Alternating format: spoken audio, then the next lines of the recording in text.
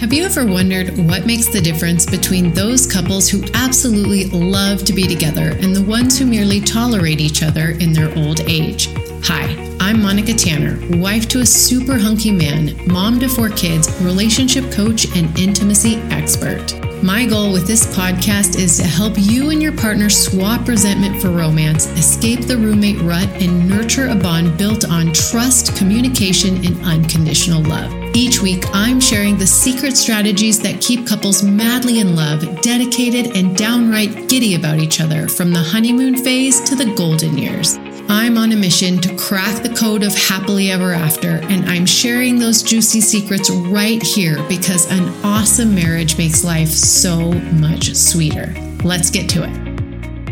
Hello, and welcome to the Secrets of Happily Ever After podcast. I'm your host, Monica Tanner, and today's episode is a good one. I want to talk about one of my number 1 hacks to increase the intimacy and connection in your marriage. And I'm really excited about my topic today. It's something that I have been doing a lot of teaching and coaching on. And with it being almost November and moving into kind of a busier sort of holiday season, the topic seems really appropriate. So I want to talk today about this one game-changing shift that will open up your relationship for so much more intimacy. And the concept I want to talk about today is love and appreciation. So if you're familiar with my work and my frameworks, I talk a lot about the magnetic marriage blueprint. And there are 3 very important laws that the whole framework is built upon. And basically, once you start to accept and understand and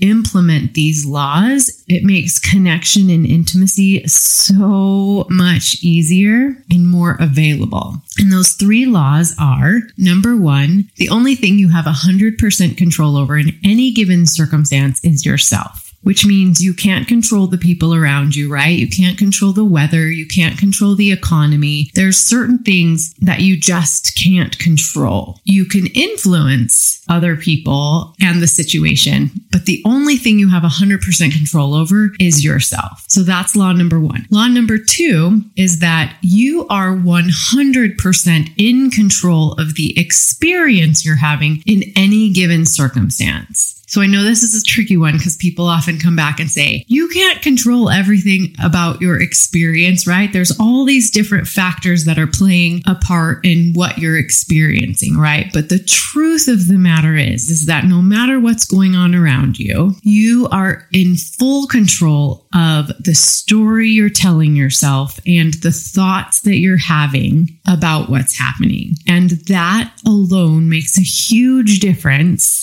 And I would say all the difference in how you're actually experiencing whatever it is that's happening. So a lot of this comes from the work of Viktor Frankl, a Holocaust survivor, and how he talks about being in the concentration camps and experiencing probably the worst thing that any human could ever go through is watching the people around you be tortured and killed, right? But he talks about how he controlled how he showed up. So even though it was a horrible, horrible circumstance, he still had full control over his experience in that circumstance by the things he chose to think about. So that's what we're going to be talking and focusing on a lot today is that law number 2. And then number 3 is that your spouse's job, and for that matter, your kid's job and your in-laws' job and your coworker's job is simply to be 100% themselves, right? So all of these laws work together to create the best environment for intimacy. And so this hack that I want to talk about today has to do with law number 2, the fact that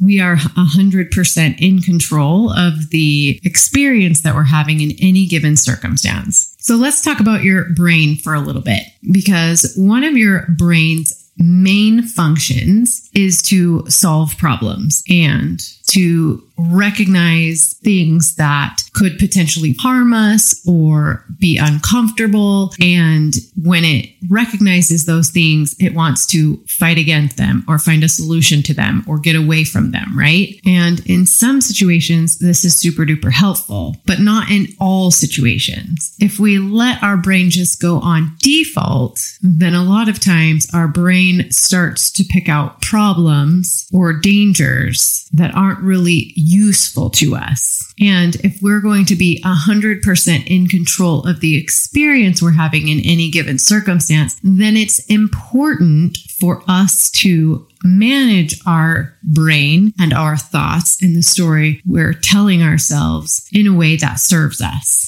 Because there really are lots of different ways that we can interpret the exact same circumstances, depending on the thoughts that we choose to think about it. And this is where this starts to really get fun, especially when you start applying it to your relationships and especially your marriage. So let's talk about marriage for a second. When we talk about the magnetic marriage blueprint, part of that is just the natural progression of any and every marriage, which starts like typically an intense attraction for one another, right? So you have two people who are super duper duper attracted to each other and they literally love everything about each other. They hang on each other's every word. They love to be around each other. Everything's fresh and new and shiny. Every idea, every movement, every sound is exciting, and all of the feel-good chemicals in your brain are activated because you just think that this person is the most amazing person that ever walked the planet, right? You're magnetically attracted to them, so much so that you decide that you want to spend the rest of your life with them, right? You promise each other that you're going to be together for better, for worse, in sickness and health, for richer or for poorer. No matter what happens, this is your person. And so you get married on this idea and pretense of happily ever after, right? But very few people talk about the after. And so you make all these promises and your brain is just like addicted to this person and they can do no wrong. And you make all these promises and then real life starts to set in, right? You start having children and working on your career and you take on a mortgage and car payments. And slowly but surely that honeymoon period starts to wear off a little bit. And you look at this person that you promised to be with forever and ever and ever. And instead of having zero flaws and all of the feel-good chemicals firing off,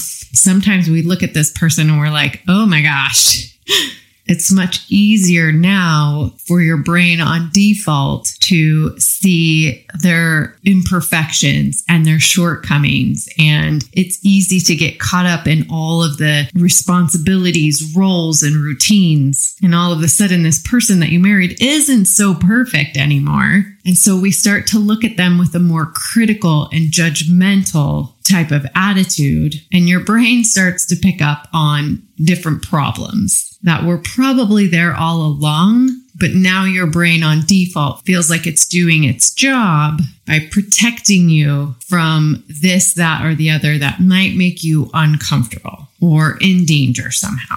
And I think that if you've been married for any length of time, we can all pinpoint a little bit of this transition where it was like your partner went from perfect, could do no wrong, the most amazing human on the planet, to a little more human with some weaknesses. And maybe now your brain is not feeding you this euphoric idea of happily ever after anymore. And now it becomes way more important to start managing our thoughts and the story we're telling ourselves. Otherwise, it's very easy to fall prey to the idea that all of a sudden there's something wrong with our marriage and there's something wrong with our spouse. And maybe even there's something wrong with us, right? Okay, so here's where it gets really fun. If we want our experience in our marriage to be really intimate and passionate and exciting and wonderful, then we need to be aware of the times when our brain just defaults into criticism and judgment and fault finding. And we need to start channeling that into some more intentional love and appreciation. And that's where the magic happens. That's when real connection and intimacy is formed. So today I want to give you 3 specific times during the day when you can be aware of the default thoughts that are coming into your brain versus being more intentional with thoughts of love and appreciation. So here we go. First critically important time of day is first thing in the morning, right when we wake up. So for me, as a busy wife and mom and business owner and all the things, as soon as I wake up in the morning, if my brain is just on default, I will almost always start running through all the things that I have to do in rapid succession. So it's basically my to-do list. Here are all the things I have to do today. Laundry, emails, get the kids ready for school, run some errands, and on and on and on, right? And that's my brain on default, handing me a list of all of the things that I have to do or all of the problems that I need to solve, right? It instantly engages my brain in, all right, it's time to get to work.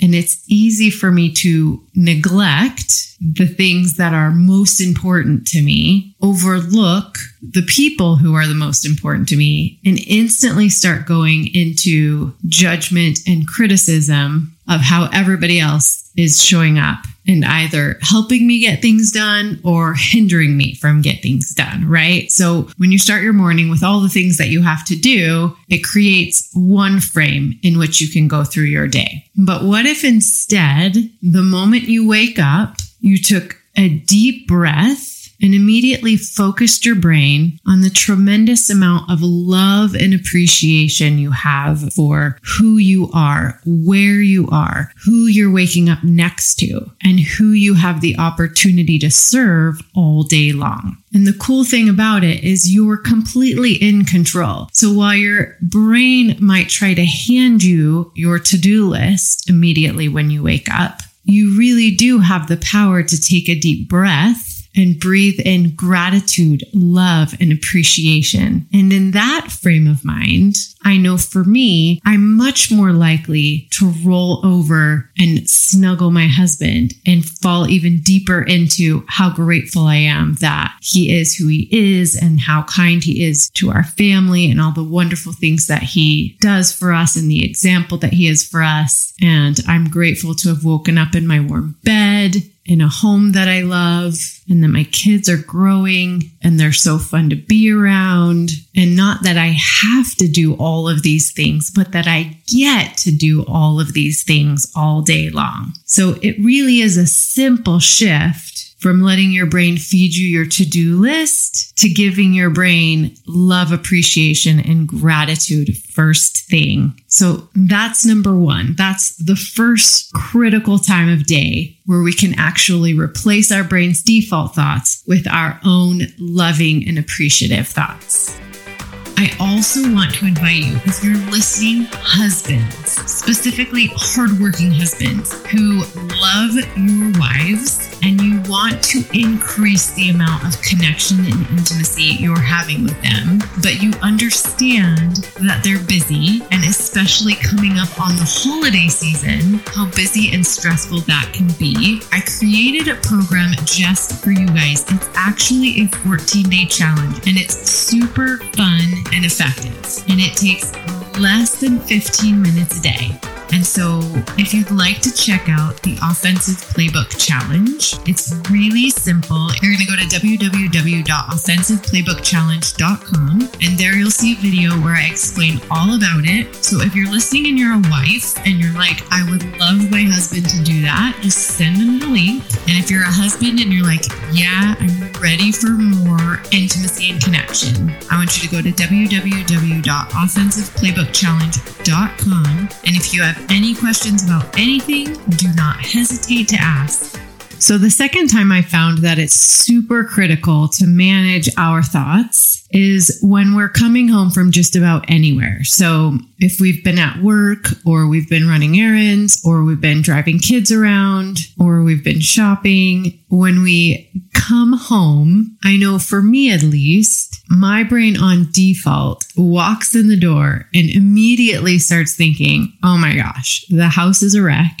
Maybe the laundry needs to be changed, or we need to get dinner started, or the kids haven't been supervised, and any other critical or judgmental thought that my brain on default just starts bombarding me with whenever I walk in the door. But the problem with that is that I've always been really adamant about setting my home apart from the world. I always wanted my home to be a really welcoming place, an inviting place, like a wonderful place to be. And I found that for myself, when I walked in the door and I immediately just started seeing all the things that needed to be done, or all of the things that hadn't gotten done while I was gone, it made it unpleasant in the back of my head. And obviously, when I immediately go to all the things that need to get done as soon as I walk in the door, it affects the way I show up, right? It affects the way I feel about the people who are there in my home. I remember a time when I was staying at home with a whole bunch of young kids, and my husband would leave for work and then he would come home. And it seemed like every single time he walked in the door, he would immediately go straight to some critical, like, what have you guys been doing all day? Or the house is a mess, or nothing got done, or like all of these really critical thoughts. And it would immediately put me on the defensive, and it set the tone for like the entire evening. And I remember feeling so frustrated, like, okay, can you just come home and say one nice thing before you launch into what the heck happened here all day, right? And so I remember having this discussion with him. I'm like, okay, you are not allowed to come home and immediately start being judgmental about what has been happening while you were gone. You have to say one nice thing about our home before you launch into any type of disappointment about some expectation that you had that wasn't met, right? And that was many years ago. But in that time, we both had a chance to really start being intentional about the thoughts that we have right when we walk in the door. So for me, it's just like when I wake up in the morning, I come home, I take a deep breath, and I intentionally start thinking about the things that I'm grateful for. And it completely changes the way I show up, right? I walk in the door and I'm grateful for my home and for my kids and for my spouse. And maybe there's a huge mess on the counter. But instead of thinking, oh, that mess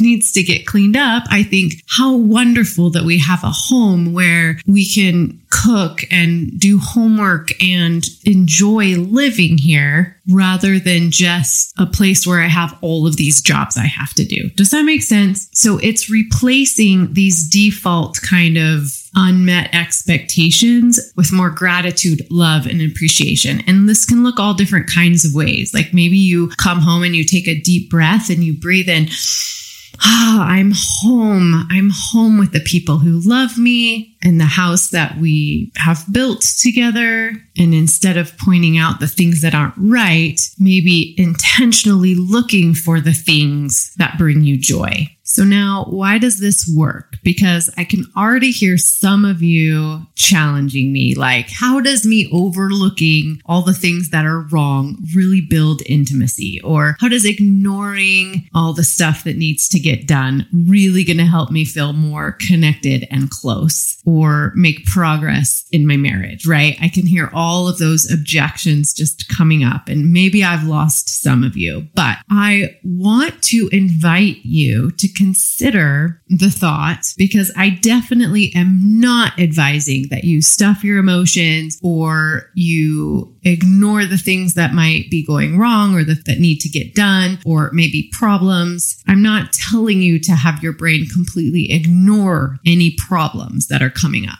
But what I am suggesting is that you think about how different it is when you approach your partner or your family with a concern you have or something, and you do it from a place of criticism, judgment, or fault finding, versus when you come in with love and appreciation and gratitude, but yet you still think that things could be different, right? It's much more expansive as far as possibilities of how we could make things better together, then it's all your fault that things aren't going well. So from a place of love and appreciation, it's much easier to come up with solutions that both you and your spouse and even your family can get behind, because they can feel that from you. And when you're coming home from being away and you step into your home full of love and appreciation, that's definitely something that can be felt.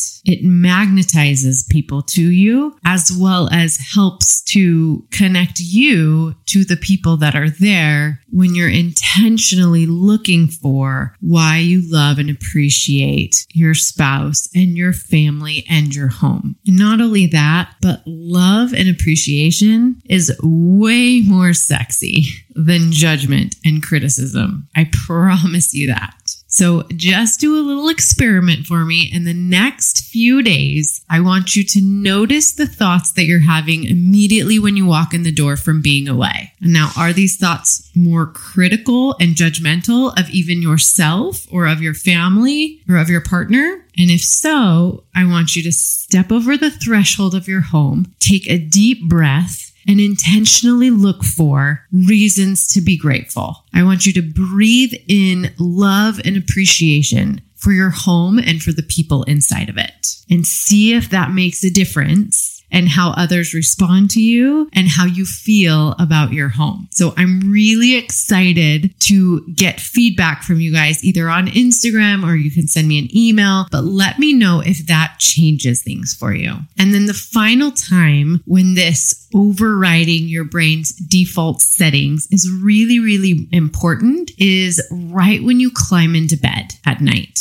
So for me, this looked like a lot of criticism and judgment of myself in my younger years. I would get into bed and I would go over the day and think about all the things that didn't get done, or the times I yelled at my kids, or maybe missed an opportunity to do something really important, right? I was like ripping myself to shreds every night before going to bed, and have since learned to override those default thoughts with, again, love and appreciation for myself, for my spouse, for my kids, for my friends. Instead of looking for what didn't go right, I focus my attention on energy on what did. And in that state, I'm much more likely to respond to an invitation to cuddle from my husband, to say my prayers with gratitude, to cut myself some slack,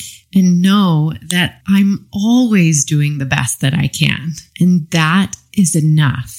And for me to be able to show myself and those around me love and appreciation and gratitude is one of the best gifts and one of the best ways I know to show up for my family in the best way possible. And it also inspires me to have these intimate and connecting conversations with my husband, like, how was your day? From a place of appreciation and not judgment. So those are the 3 times when really examining what your brain is giving you on default versus intentionally filling your brain with love and appreciation is so crucial. Right when you wake up in the morning, anytime you come home from being away, and right before you go to bed. So I want to hear about how that goes for you when you set your intention on those 3 points.